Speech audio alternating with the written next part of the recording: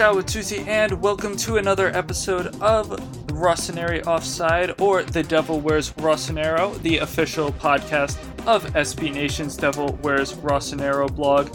I'm Patrick Stoll, alongside my co-host Tim Fontenot, at Stoll_P, at Tim_Fontenot, and at SBN Rossonero is where you can reach us on Twitter. Well, we might be out of the Europa League. Thank you to the referees for allowing us to focus on top four.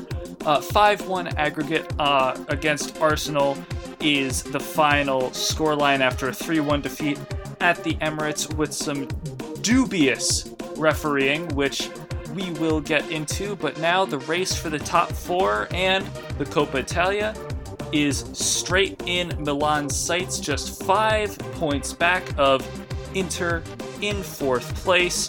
That is thanks to a clutch, an absolutely clutch 3-2 win over Chievo Verona on the weekend. And who needs Europa League when not only do you have an on-fire Andre Silva, but you have Patrick Cutrone signed to a contract extension long-term. That is what I'm talking about. Give me one of the brightest young strikers in Europe over a quarterfinals appearance over Arsenal. I will take that, and I will take those awful calls from the Arsenal game, and I will take my promising young striker, and we will march right into the top four. Again, thank you for listening to The Devil Wears Rossonero. Tim, what's up, my man? How pumped are you that we have the two brightest young strikers in Italy, if not Europe? My goodness, if I wasn't already to talk about this whole week we've been hyping this up as we've been getting ready to do this, that open gave me all the excitement I needed. Man, what a fun week with these two Milan strikers. And I gotta say, I stand by that picture I sent you the other day when I was comparing AC Milan strikers in 2003 to 2018, and it's the same guys. I mean, I'm a fan. Yep. I watch them celebrate together, and I'm like, that's Shevchenko and Inzaghi. Am I getting ahead of myself? 100% I'm getting ahead of myself. Oh, yeah. Absolutely. Yeah. But that's all right. Let's have some fun. We're out of the Europa League. We're here to have some fun. Well, speaking of being out of the Europa League, I guess we have to talk about it. Of course, Andre Silva scores another clutch at the death goal, and we have Patrick Cutrone signing an extension until 2021. But yeah, we also did get eliminated from the Europa League. 5-1 was the final aggregate scoreline, with a 3-1 defeat at the Emirates. You and I were talking about this earlier, that I don't think we learned anything new from this game. We didn't. I don't think Gattuso got it wrong. This, I don't think it was a case of Milan sucking like the first leg. I think they played a lot better. It should have been 2-0 Milan at the half. Çalhanoğlu had an absolute screamer, so that was 1-0. And then an absolutely bogus, absolute nonsense penalty that I just am so infuriated about still from Danny Welbeck earned a penalty somehow from the referee that was behind the goal, who was looking right at it, and somehow thought that Ricardo Rodriguez tripped him. And I feel so bad for Rodriguez because he always seems to be on the end of these penalty calls. And Danny Welbeck essentially trips over himself, gets a penalty call for it, buries it, and that was 1-1, 3-1 aggregate. Milan had some chances. They did that same first 5 minutes all-out thing.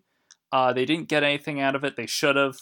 Different shape for Gattuso seemed to do all right, but not great, because Arsenal was able to hold a lot of the ball. In the second half, it just went downhill. Arsenal ended up getting another goal, and then it was over. They got another one, the equivalent of a consolation goal in the last few minutes, and that's what made it 5-1. To add insult to injury, not only did Danny Welbeck get a nonsense penalty, but on the other end, a ball straight up hit somebody, Chambers. It hit Chambers in the hand on a shot and it redirected the ball, it should have been a handball, it should have been a card, and it should have been a penalty. And for whatever reason, Danny Welbeck can dive and get a penalty and essentially put the tie away. But then on the other end, nothing when it just blatantly hits Chambers' arm. And so I heard people saying fixed. I don't think it was fixed. I think the referee was just absolute garbage. That was the real storyline. Gattuso didn't get it wrong. I think Wenger got it right. I think Arsenal just played better. But I wasn't embarrassed at this game like I was the first leg. I thought it was fine. They were just a better team.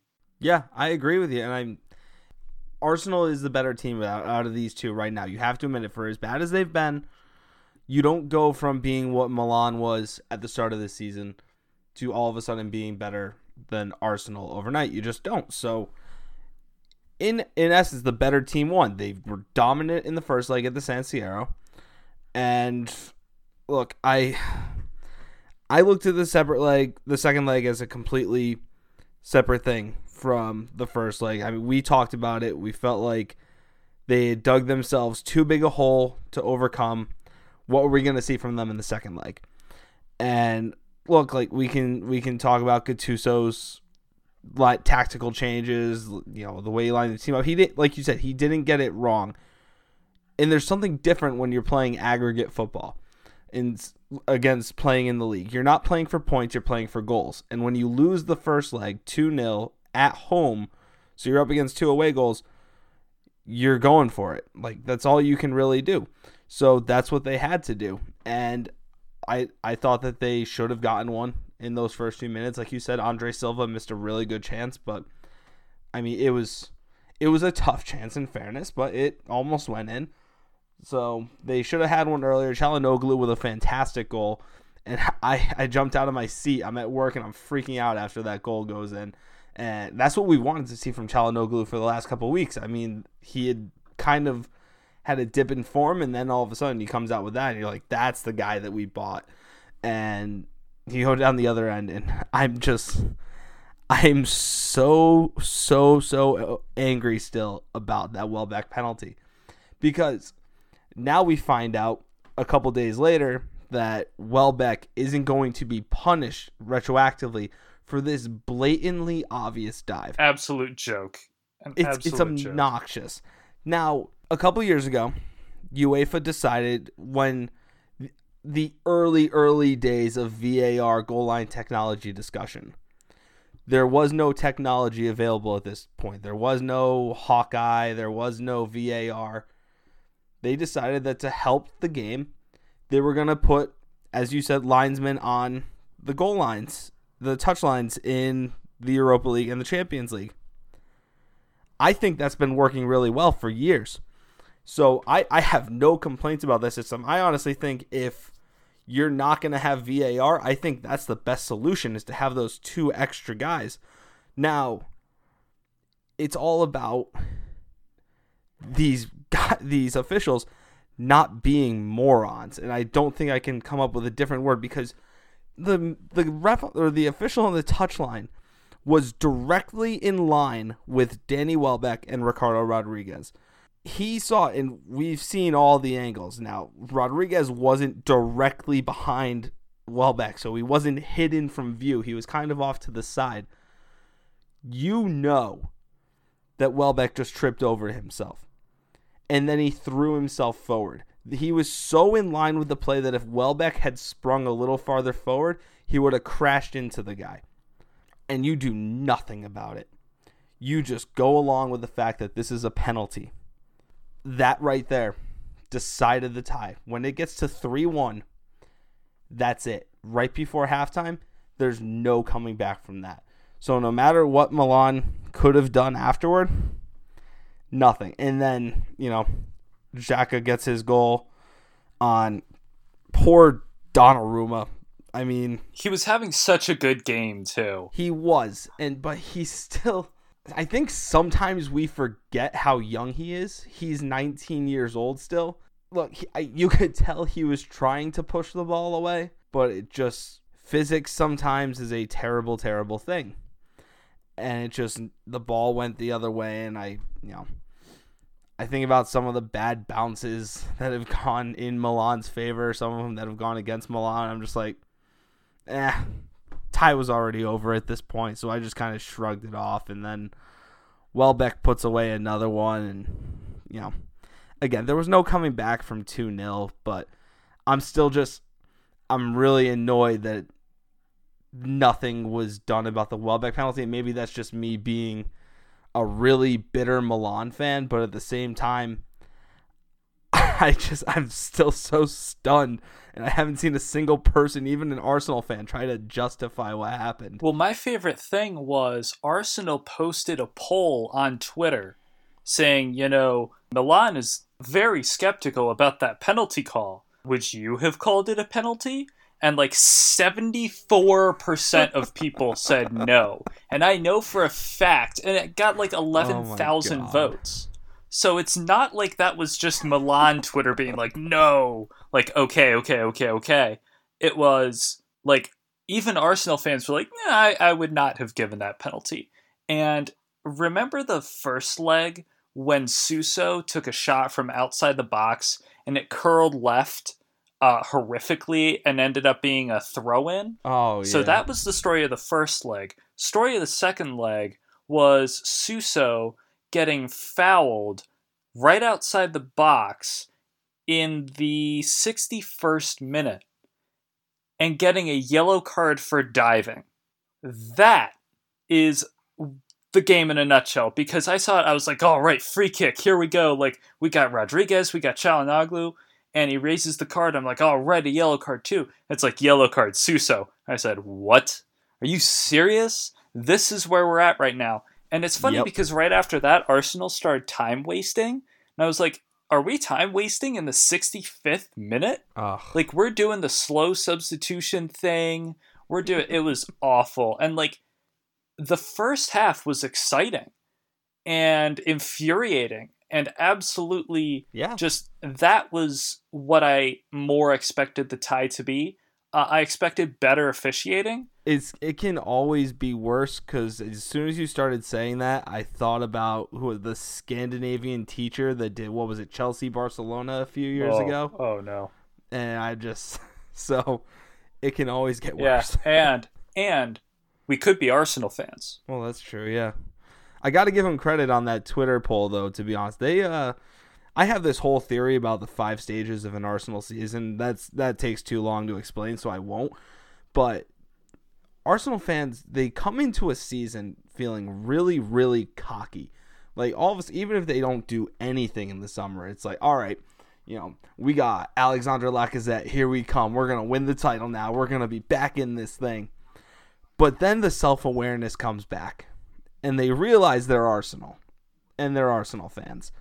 And then, I live for the post-match, everyone gathered around for Arsenal Fan TV, where they start complaining about everything, how terrible they are. That Twitter poll just reminded me that they really know what's up with their club. They're self-aware. They absolutely know what's going on. And I wanted at least a win just to see how people would react.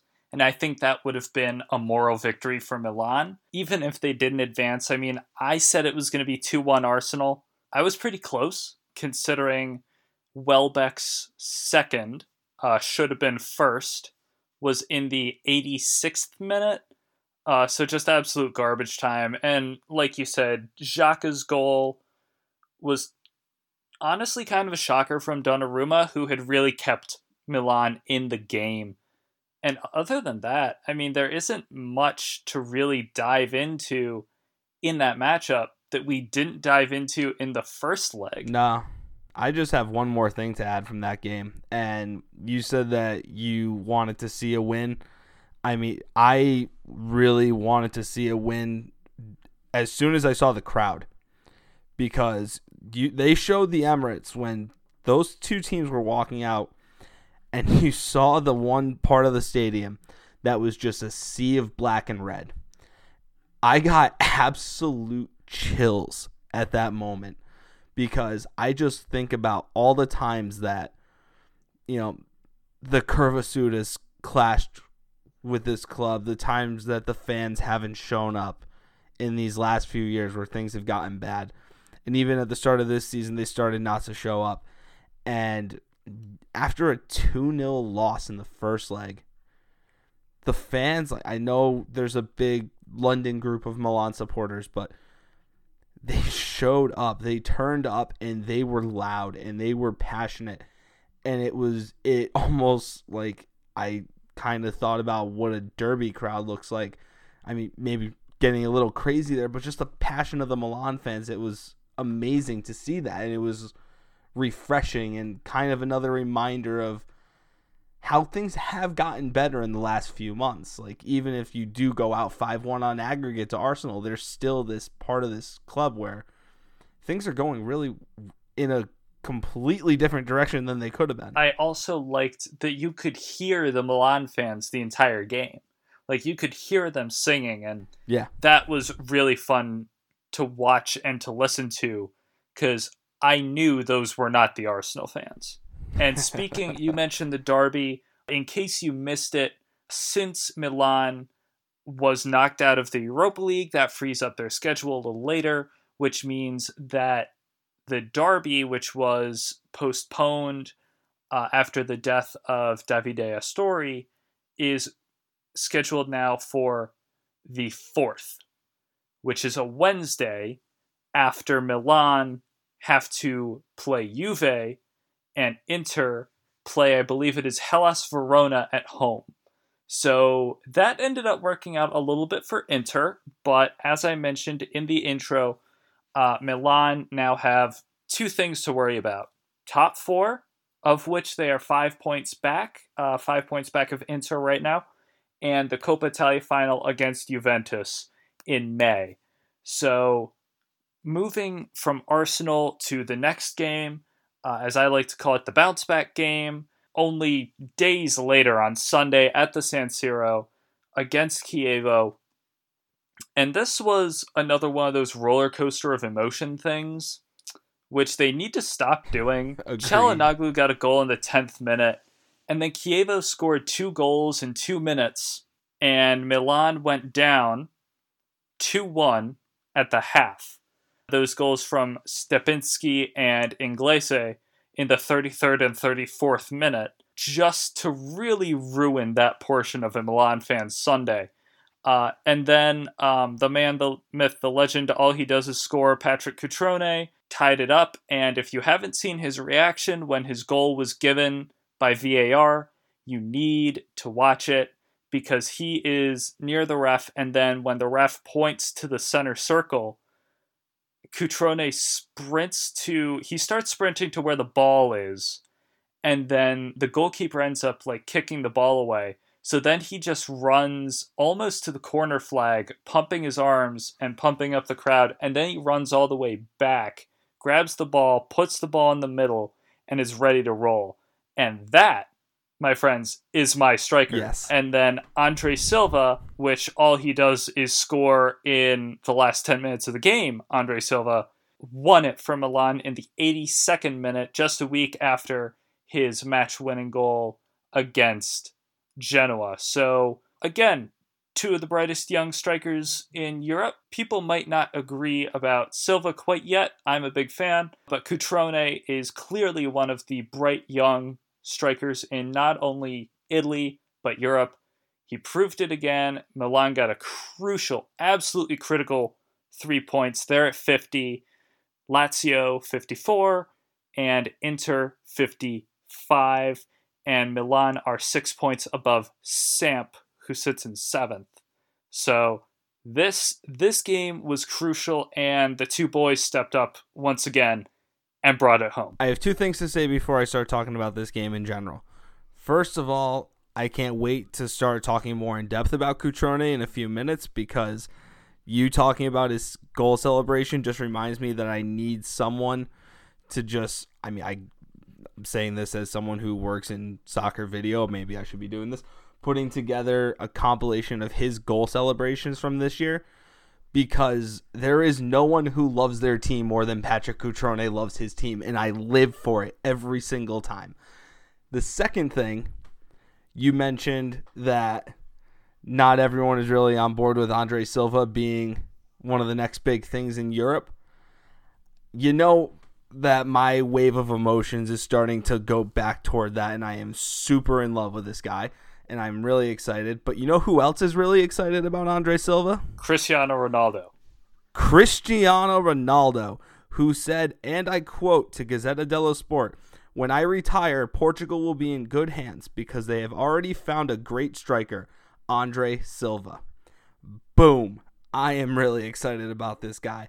Now, the game. Great opening goal by Çalhanoğlu. Great awareness to be on that far post, knock the ball into an open net. Great. Second goal, or the Chievo goal off a corner kick. We got to do better marking guys on set pieces. Can't let them score twice in a minute. But, hey, that Inglese goal, someone should be stepping out toward the ball. But what a hit. What an absolutely great strike. In a week of really good goals in Serie A, I might add. There were some crackers around the league, and that was one of them. Then the second half comes around. Patrick Cutrone cleaning up the mess in the box. Brilliant. That's the kind. He's scoring all different kinds of goals. I love the striker who's going to get in and do that dirty work. And I think I've said this before on this podcast. We haven't had a guy who's been willing to get in there and do the dirty work in a long time, and it's something he loves to do. Then Andre Silva comes on. And I love this system of Cutrone in to start, comes out, Andre Silva, go do your thing. Because when the season started, I thought it was going to be the exact opposite. Yep. I thought Andre Silva was going to be the starter, which he obviously was to begin with. And then Cutrone, because he at the time was not a 90-minute player, could come in, give you 20, 25 really good minutes, clean up the messes, get in toward goal, get you what you need. It's the other way around now. Cutrone's starting. He's scoring goals. He's cleaning up, doing what you need. But I still don't see him as a 90-minute striker.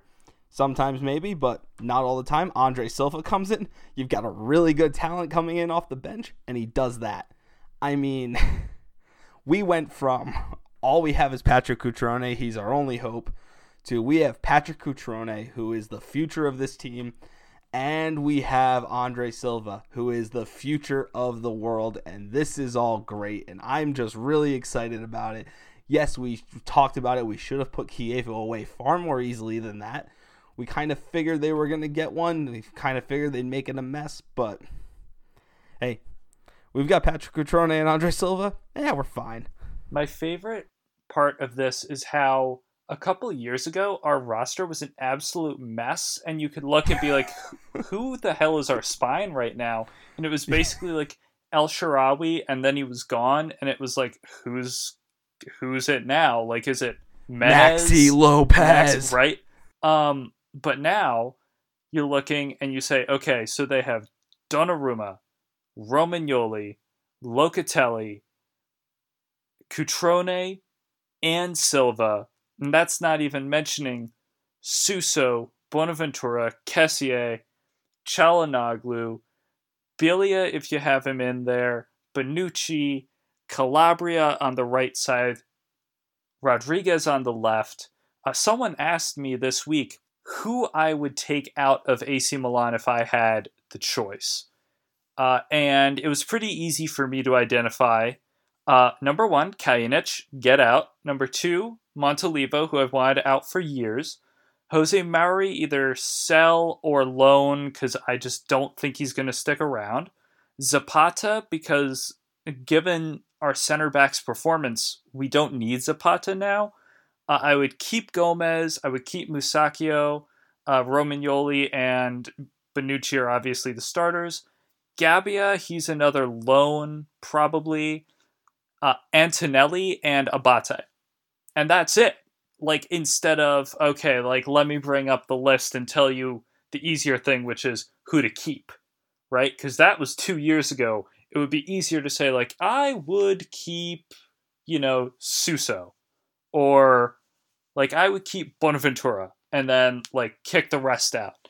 Whereas now, it's really encouraging to see the youth come up in this team and really shine. And that's what we're seeing with Cutrone, who, the great news this week in the international break, and we're going to get to the international Milanisti in a minute, but Patrick Cutrone has signed a new contract with AC Milan, 1.1 million euros a year, no release clause. He has 15 goals in 37 appearances in all competitions, and the expiration of the new deal will be the same as his current contract, which is June 2021. So Patrick Cutrone is going nowhere until at least 2021. So when he's 23, I mean, then we'll sign him to another contract. Redoing his contract, no release clause, giving him a raise, making sure that he's here long term, absolutely brilliant. Absolutely brilliant. I love it. I'm so glad that the administration said, all right, we are going to lock this kid down and we are going to reward him for what has already been an incredible season for him, which earned him a call up to the national team.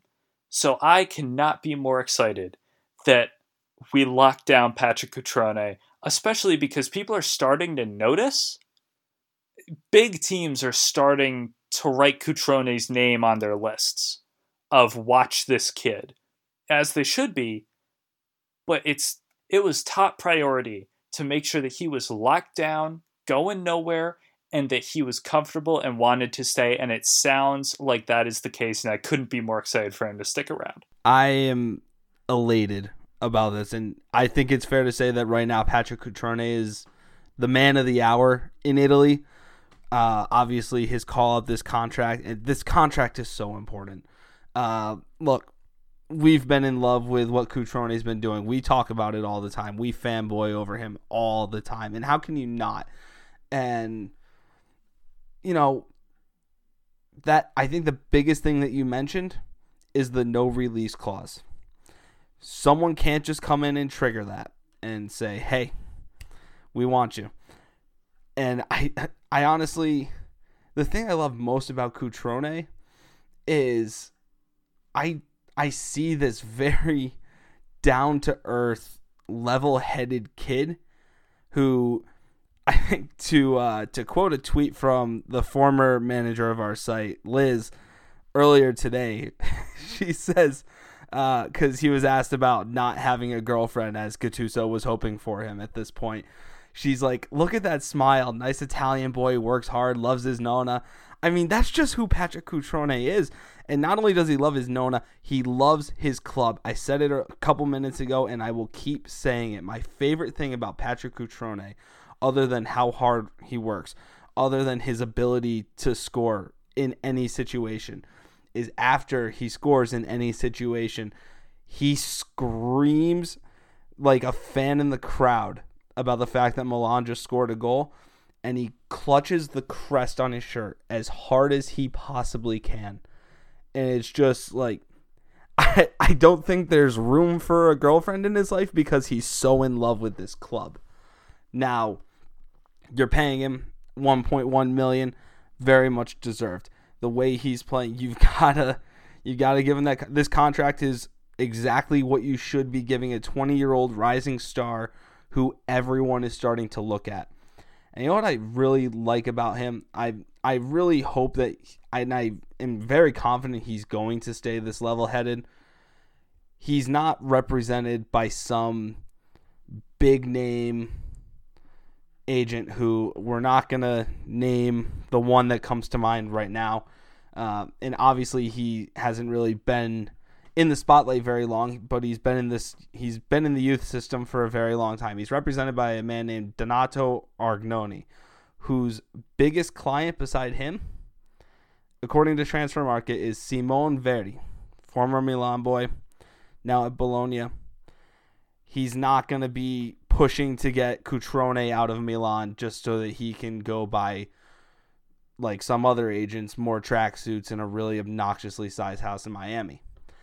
I don't see that being an issue with Cutrone ever. So, like you said, 2021 comes around, he keeps killing it the way he is, and obviously we just have this one season to go on, so maybe we temper expectations and we give him time to grow, but right now his trajectory is nothing but promising. You sign him to another contract. The one club player I think is virtually dead in this world, but as a player who grew up with Milan, a clearly Milan diehard, can I keep a little bit of optimism about that with this 20-year-old kid? I think that's fair. I mean, I think I agree with everything you said. I'm a big fan of the kid. I'm a big fan of his attitude, how he plays. He's a workhorse on the pitch. You can tell when he gets subbed off. He doesn't whine when he gets subbed off. And you can also tell that he gave every ounce of energy that he could when he gets subbed off. You can tell the passion when he scores. You can tell the passion when he's training. You can tell the passion when someone else scores. Because he was right there when Silva scored. And he was the guy who was first to celebrate with him. Yes. Which is awesome. That got me so emotional right there. And, oh my God, what a moment. Before you go on, if I can, you said he gives all his energy when he comes off the pitch. That's the big reason why I say he's not a 90-minute striker. He works so hard in the time he's on the pitch. I don't know how he could possibly go 90 minutes with that work rate. It's unbelievable. I love it so much. And remember, that is, I would say, as opposite to another one of our strikers who's not named Patrick Cutrone and who is not named Andre Silva, who there were reports that he is not getting a lot of playing time under Gattuso anymore because he's bad, but because he hasn't really been showing that much effort on the pitch, which we've all seen, and in training. That is the absolute opposite of Patrick Cutrone, who I see busting his butt for every moment that he is on the pitch, which is awesome. He absolutely deserves this. What was his quote when he was asked about, like, your new contract? He was like, "Oh, it's a really nice surprise. Like, I'm really, really excited." It's like, yeah, okay, you are just a 20-year-old kid playing the game for your club. Yeah. Like, you can tell that he was like, yeah, I mean, it's great. Like, I'm really excited. Like, there wasn't anything that he didn't have to say anything. He didn't need to, like, oh, well, I'm thrilled that they blah, blah, blah. I'm thrilled that they gave me what I deserve. It was just like, yeah, I'm really, it's a nice surprise. I wasn't expecting it, which is awesome. So I'm a big fan of him. That is just a great move by the management. That's good management. Is, okay, this kid is ours. We want him to be around. He has proven how good he is. Let's lock him down. And I don't know who is next in line for one of those, but I can tell you this. I am super excited for Cutrone to stick around and keep doing what he's been doing. I'm also super excited for Cutrone and his call up to the Italian national team, which, if he starts in their friendly against Argentina, he will have the fewest appearances in Serie A to appear for the national team ever. By a forward.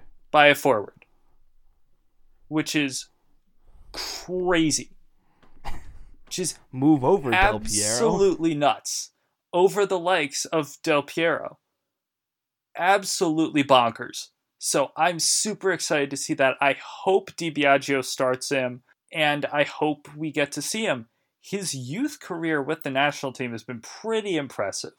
So I'm pretty confident for the kid. I'm really excited to see where not only his domestic career, but his international career, or his club and his international career, goes as well, because it looks like the trajectory is just straight up. Yeah, and I mean, you said, look, the management is really excited about this kid, and if they're committed to keeping Gennaro Gattuso around long term, which we've talked about, the way the team is turned around. You keep Gattuso, and if things keep going the way they are, maybe Mirabelli's right and he's a decade-long guy. Patrick Cutrone is the most Gennaro Gattuso player on this team. For Gattuso to be managing this guy must be an absolute dream. And think about what a dream it must be for Patrick Cutrone right now. I mean, he was doing okay under Montella, but this is a kid who was born and raised in the Lombardy region of Italy, right near Milan. He was born in Como. He comes to the club in 2006, right before Milan avenge Istanbul, which we've promised not to talk about, and win their 7th Champions League. A key player on that team was Gennaro Gattuso. He is a club legend, and Cutrone grew up at this club watching the likes of Gattuso. Now for him to be a 20-year-old important player in this team that he grew up with, that he has been part of since he was 8 years old. He's been with this club since he was 8 years old. This is his 12th year as a Milan player and his first year in the first team. And he is playing for Gattuso. How do you think that motivates a kid?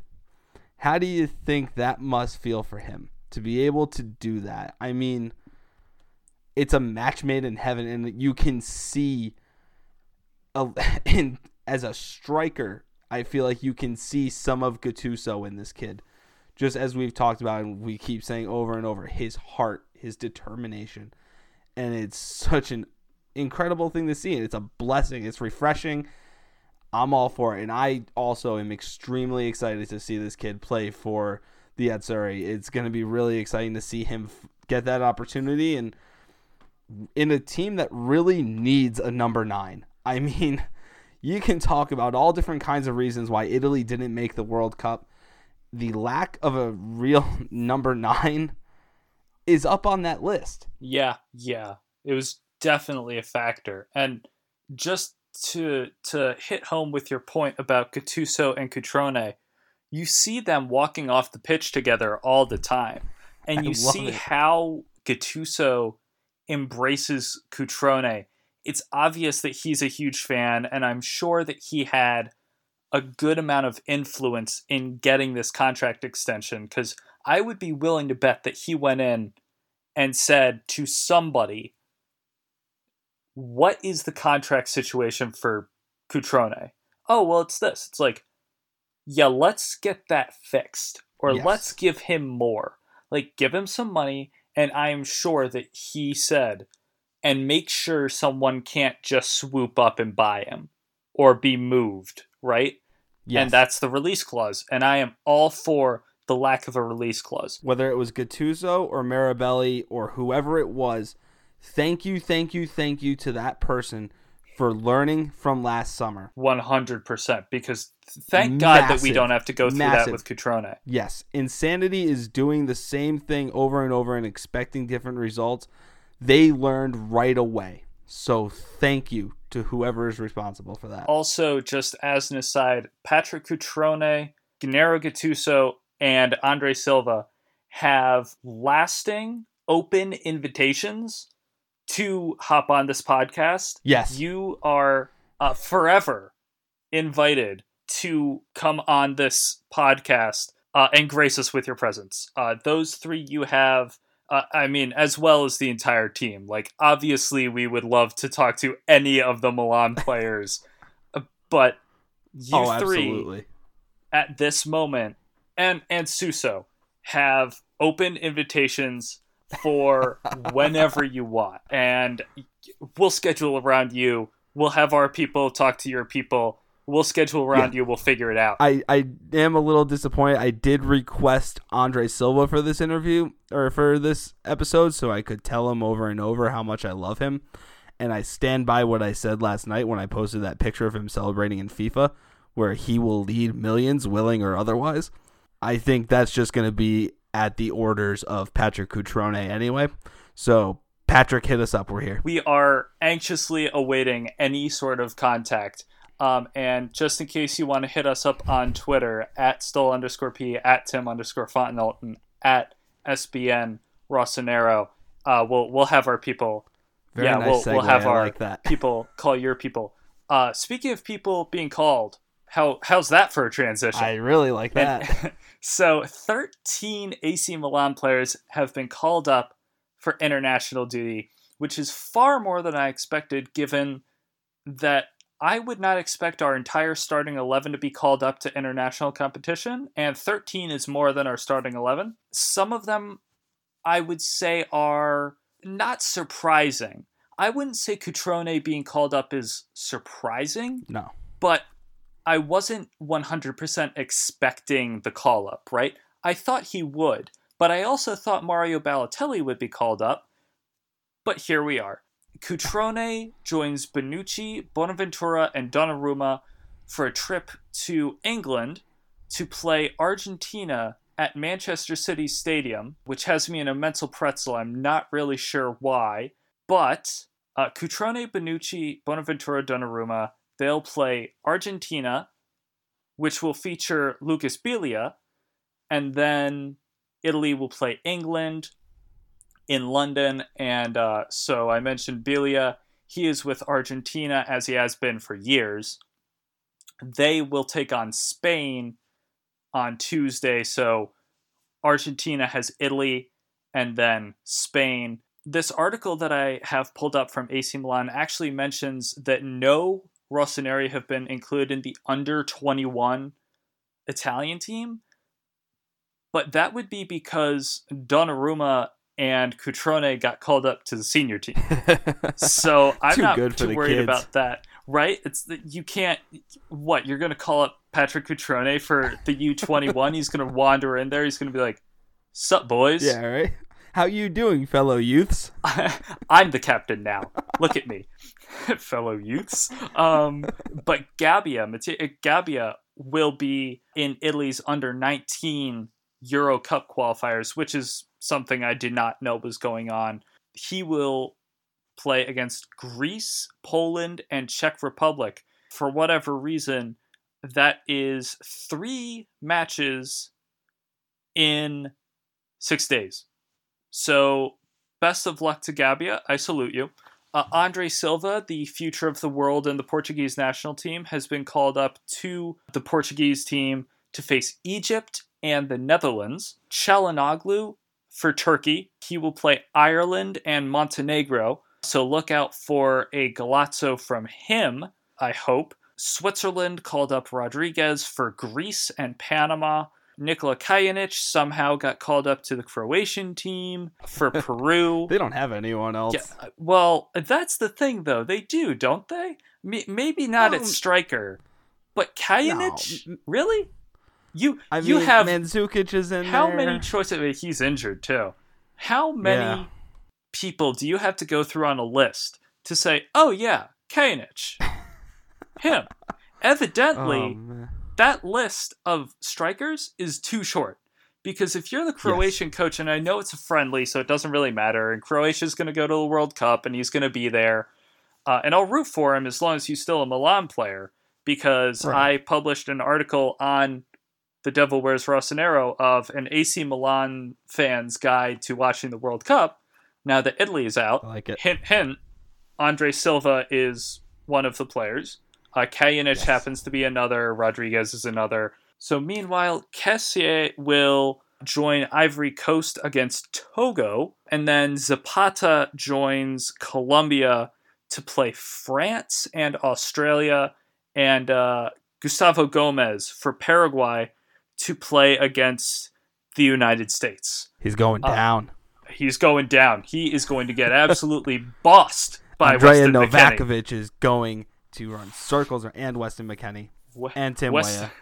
Weston McKennie and Tim Weah, the crucial combo.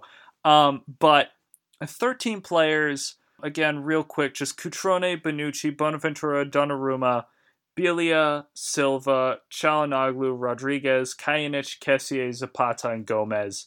They're friendlies, so I don't take much stock into them. Hope no one gets hurt. One thing I will point out, which kind of sucks, is Suso is not on this list. So that means Suso did not get called up by Spain, which is just a little bit more of an outrage than Antonio Donnarumma not getting called up by Italy. I don't understand what Suso has to do. And if you had said, hey, who got called up to a national team, Bonaventura or Suso? I would have said Suso, and I would have gotten it wrong. And by the way, Bonaventura, I'm seeing lineups that he is going to start for Italy, which I am not sure about that. For me, I'm obviously, being an American, I'm all in on the U.S. national team, but I'm also Italian, so I root for the Italian national team. And look, neither side made the World Cup. They've got to start figuring out what comes next. Hey, do some rotation. But Bonaventura, he's getting a little, I don't think he's going to be in the picture much longer.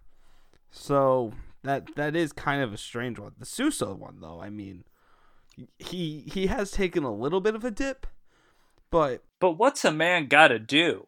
I mean, what more does he have to... I don't think Lopetegui did a really... I don't think he tried really hard to go outside of Spain in calling up this team. I mean, obviously, you've got some great guys in Spain, guys that you were going to clearly bring to the World Cup, and the guys that he did pull from outside of La Liga for this squad. It's a very short list, but a name list. Pepe Reina, David De Gea. He brought in Cesar Azpilicueta, and Marcos Alonso finally gets his first call-up. David Silva, and other than that, it's Thiago from Bayern Munich. So the four forwards that he called up are all in La Liga. Diego Costa has been killing it since he got back to Atletico. Iago Aspas. He made it over Suso. As did Rodrigo. And the other one is kind of fair, Lucas Vasquez. I'm sure. Sure. Yeah. But what does Suso have to do to put his name? So, and again, this is another thing where one of these players got called up. Kajanic or Suso. Pick one and tell me which deserves to be in international competition. I mean, my God, what more does he have to... How many... I know that Spain is more stacked than Croatia is. I was going to say that's kind of like the devil's advocate on that one.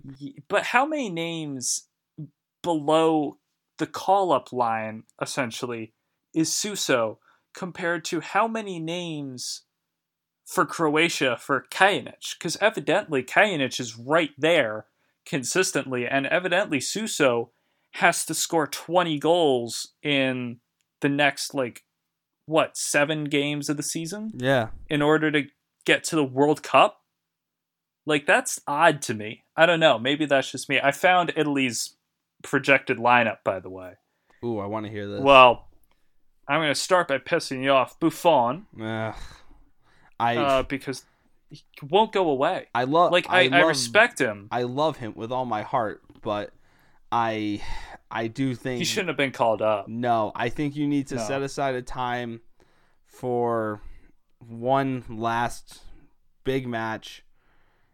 I would say in Turin, and just 75th minute, hand over the gloves to Donnarumma.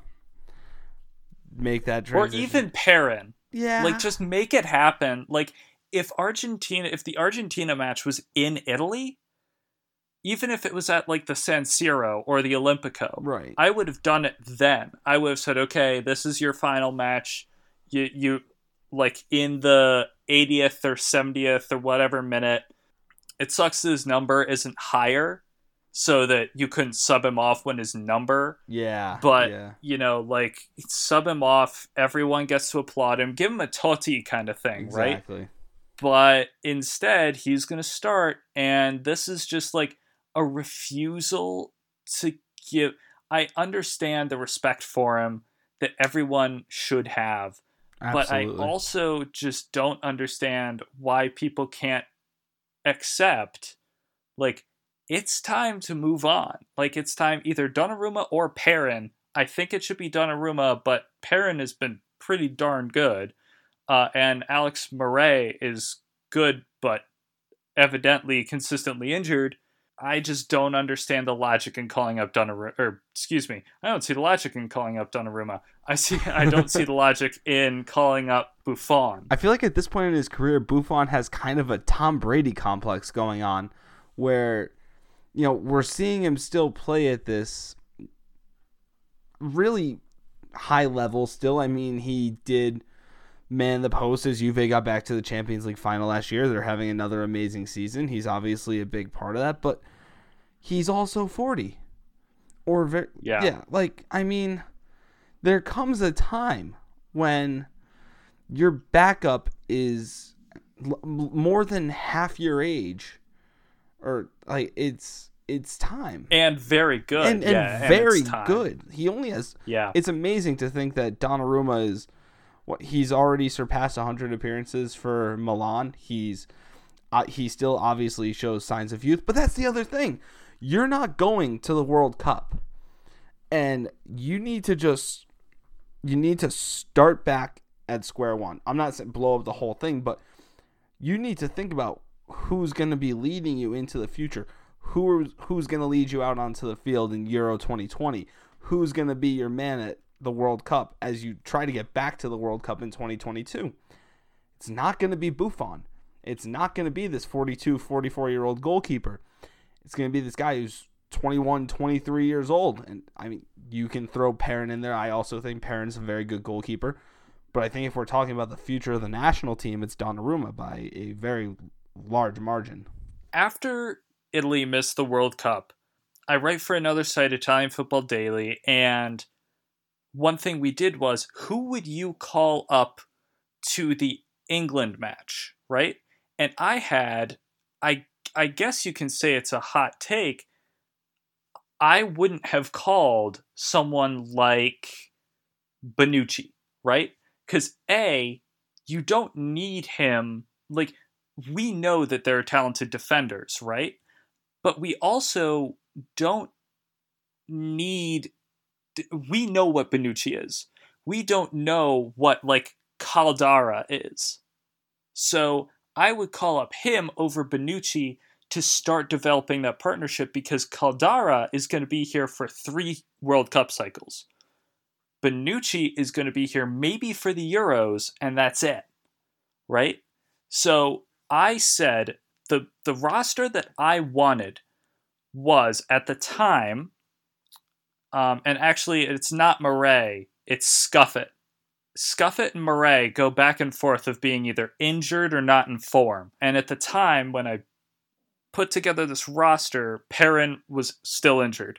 I said Donnarumma, Scuffet, Murray, Rugani, Romagnoli, Zappacosta, Darmian, Caldara, Jorginho, Verratti, Gagliardini, Florenzi, Insigne, El Shaarawy, Bernardeschi, Pellegrini, Locatelli, and Belotti, Immobile, Balotelli, Zaza, Chiesa, Cutrone. I like it. That's who I wanted.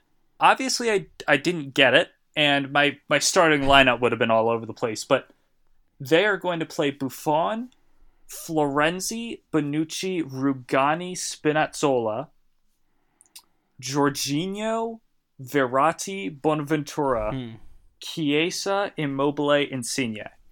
Romagnoli not starting? Rugani starting over Romagnoli? Really? Really? This is what we're going with now. Florenzi, fine. Spinazzola, I like that call-up. Yeah. Jorginho, finally. You know, it's about time that we start starting Jorginho. Verratti has just regressed. Like, Verratti is, like, poor, dude. And Bonaventura has been having a shocking run of form. Chiesa, good. Immobile, good. Insigne, good. For me, the front 3 has not been an issue for the Azzurri. It's the midfield, and then it's making the right substitutions. You know, when Ventura was going to put in De Rossi when they needed a goal instead of Insigne, who was sitting right there. But that is the roster, or that's the lineup that they're going to start. And I think it's interesting that, again, if you had told me one of these guys is going to start, Donnarumma or Bonaventura, I would have said Donnarumma starting that game in a heartbeat. But somehow Bonaventura is starting this game for Di Biagio.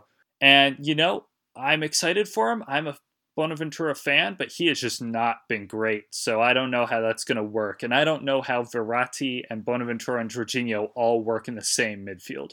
You said earlier about the international break, you hope, they're just friendlies. You hope no one gets hurt. I mean, these serve a purpose for the 32 teams that are going to Russia. They serve the purpose of identifying players, getting you ready for the World Cup. I also am really excited. I mean, obviously, no Milan players involved since the Iguchi Onyewu days, but if you talk about the United States missing the World Cup, and now they're bringing in an extremely young team featuring the son of an AC Milan legend, I should point out. Hey. Yeah, Tim Weah, can't wait. Very young team, because there's an opportunity to start identifying new players.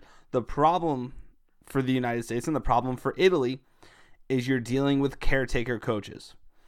And I think that, unfortunately, I feel like this has the opportunity to be a wasted time period for both teams like that miss the World Cup, because you're waiting for the opportunity to hire a new coach. For Italy, whether it's Antonio Conte, whether it's Carlo Ancelotti, someone else opens up after the World Cup, you're just sitting around waiting with Di Biagio as your caretaker, just trying to get them through these matches. So you're not really learning anything by just bringing in this crop of players. This weird, I wanted to see. You're seeing some young players, but I wanted to see some of the young players that are experienced, that are doing really well. I mean, like you said, I don't understand how Romagnoli isn't in this team. I don't understand how Rugani is going to start over him. I don't understand how El Shaarawy isn't in. I don't understand why Bernardeschi isn't in. I mean, you're wasting some opportunities here. And again, keeping Buffon in is just, we can go on for days as much as I love Buffon, but you're at 175 caps, bro. You've won the World Cup. Amazing job. Thank you for your service. Candreva still being in is kind of weird to me. Parolo still being around is weird to me. I mean, these guys that are over 30. I mean, Bonucci, he maybe sticks around for the Euros, wears the armband at Euros, and then it's someone else's team after that. And that's the thing. It's like we've moved on from De Rossi and we've moved on from Chiellini, but we haven't moved on from Buffon. Yeah, it's a nostalgia thing. I really think that's all, for a lot of people, and obviously Buffon's not going to voluntarily step away right now. Well, that's the thing. If he was going to not come back, he would have to say, I'm done. I'm done. Don't call me up. I'm good. Which I'm honestly really surprised it didn't happen after Sweden. Yeah, I thought that was it. But, I mean, apparently if they had the World Cup, this would make a lot more sense. But it's going to be 4 years. I mean, don't try and tell me he's going to try and... I mean, I thought he was going to retire at the end of the season for Juve, which I also don't know if that's true or not. But anyway, I mean, I'm excited to see some of these guys, especially Patrick Cutrone, get some time for their national teams. I have one other player I'm really excited for. Andre Silva. Andre Silva for Portugal. I'm sorry, I'm still on the Azzurri. Yes, Andre Silva for Portugal is going to be amazing. If you're watching the Italian games, though, if you want to be both really excited and really annoyed at the same time, Brian Cristante, if he plays, I'm going to be really excited, but at the same time throwing things all over the room, because it's another one. I'm going to bring up Aubameyang again. I was so devastated when we sold him to Benfica, because, I mean, when people started calling him the next Pirlo, I bought in, and it wasn't just hype. I really saw something in this kid, and I think they moved him too early, because he's come to Atalanta. He's still on loan from Benfica, but he's been playing with Atalanta, and he has been absolutely killing it. He has been... Yeah, Juve wants him. Yeah. Juventus wants to sign him now. That's how good he's been, which is so unfortunate. I mean, him, and he was one of the transfers I didn't like, and I didn't like selling Sampanara. No. Because I thought we needed him. Yeah, I liked Sampanara and Cristante, and both of them going at once. I mean, shoot, I was confused by the Crociata transfer this summer. I didn't understand that. I thought that he was going to stick around too, but it clearly, I mean, these are guys that they see every day, so they must have seen something going on. Yeah, we say, or he just wanted to be in Sicily more. We say they see them. I mean, we say that, you know, the team maybe didn't see things in them, but by that we mean someone like Montella or someone like Allegri or Galliani or someone not Mirabelli and Fassone and Gattuso. So now it's just more frustrating because we have these guys in who I think are better identifiers of talent. I should throw Galliani aside on that because what he did identifying talent was unbelievable. But I think these guys would be more. These guys that are right now would be more willing to give those younger players opportunities, and we've seen that. And I think that if Brian Cristante had come down the pipeline just a couple years later, what could have been? Yeah, I mean, now you got me mad. Yeah. to finish off this episode of The Devil Wears Rossonero, I do want to throw one thing out there. Raiola has opened his mouth again. Oh, shocking. Shocking, right? Yeah. And this wasn't to eat something. Sorry, that was mean. So he said, and this is because AC Milan is going to sign Pepe Reina, probably to be a backup to Storari, take the place of Storari, who I think has been a great locker room influence for the team. But they're going to sign Pepe Reina, and Raiola said, well, I hope he's their starting goalkeeper next season, which is just such a thinly veiled threat of taking Donnarumma away, and so, like, barely masked that he doesn't like AC Milan and he doesn't like the ownership and he wants to move Donnarumma. Like, this is nothing new. We know. This was all of last summer. We don't need to do this dance again. And it's starting to get to the point where either sell him so we don't have to deal with him, tell him to tell Raiola to shut up, or he needs to fire Raiola. And there's not much to go into because we've done this dance before and we know how this works with this agent, who also happens to be Bonaventura's agent, by the way. And Abate's. And Hakeem Mastor, if you guys want to... Oh, God. Don't. Oh, see, now I'm going to get mad. That dude, fun fact, he's, like, in the team pictures still. Yeah, that's so like, he was in the locker room and stuff. I'm like, I didn't know he was still on the team. I was like, what's happening? I saw, I was like, what is this dude doing? I thought he was a free agent. Like, I thought he was done. He's a free agent on July 1st. Oh.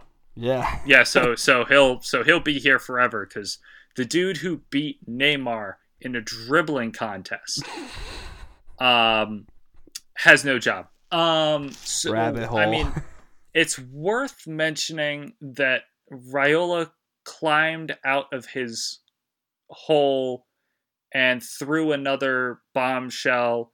Of course, now it's nothing new, so we're all kind of like, okay, whatever, shut up, like, go back in your hole.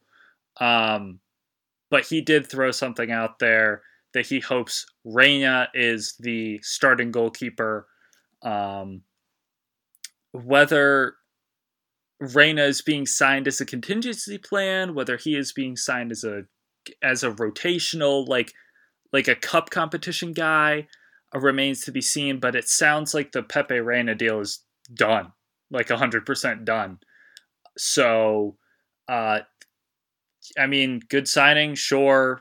Do we need him? No. Will we need him? I don't know. That's the scary part. And I hope he is not our starting goalkeeper next season, because that would mean we are in for an infuriating summer. Exactly. Look, the whole Mino Raiola thing is just... It's a small little man in a tracksuit just opening his mouth because he sees the possible dollar signs for him. And he doesn't care as much about Donnarumma as he does about himself. I think that Donnarumma, I want to believe he has a good head on his shoulders. I know he has a good family. He's, last summer was very hard for him, just as it was hard for the club, for us as fans who have fallen in love with this kid, who saw him as this Milan kid. I think that if he sees the light, he can do a really good thing. And as you said, dump Mino Raiola. And I don't think you'll ever see a Milan fan talk badly, put up signs about him at European youth competitions ever again. You won't see the fake money being thrown. I mean, he could do so much right by getting rid of that thorn in our side. Because Raiola's not going to mess with us on Bonaventura or Abate, who you mentioned earlier. I think Abate is free to go when he wishes, or if he wants to retire at Milan, hey, he's a nice backup option now. Raiola is not going to mess with us on either of those because he doesn't see dollar signs with them. He only sees them with Donnarumma. Get rid of him. You can do, you're still going to be well off. And the club isn't going to take advantage of you with a contract or a transfer situation. So get rid of him. I mean, my gosh, the guy's the worst. I would agree. He just needs to get rid of him. And that's going to be another situation, if he does fire him, where Milan Twitter is going to come out in full force.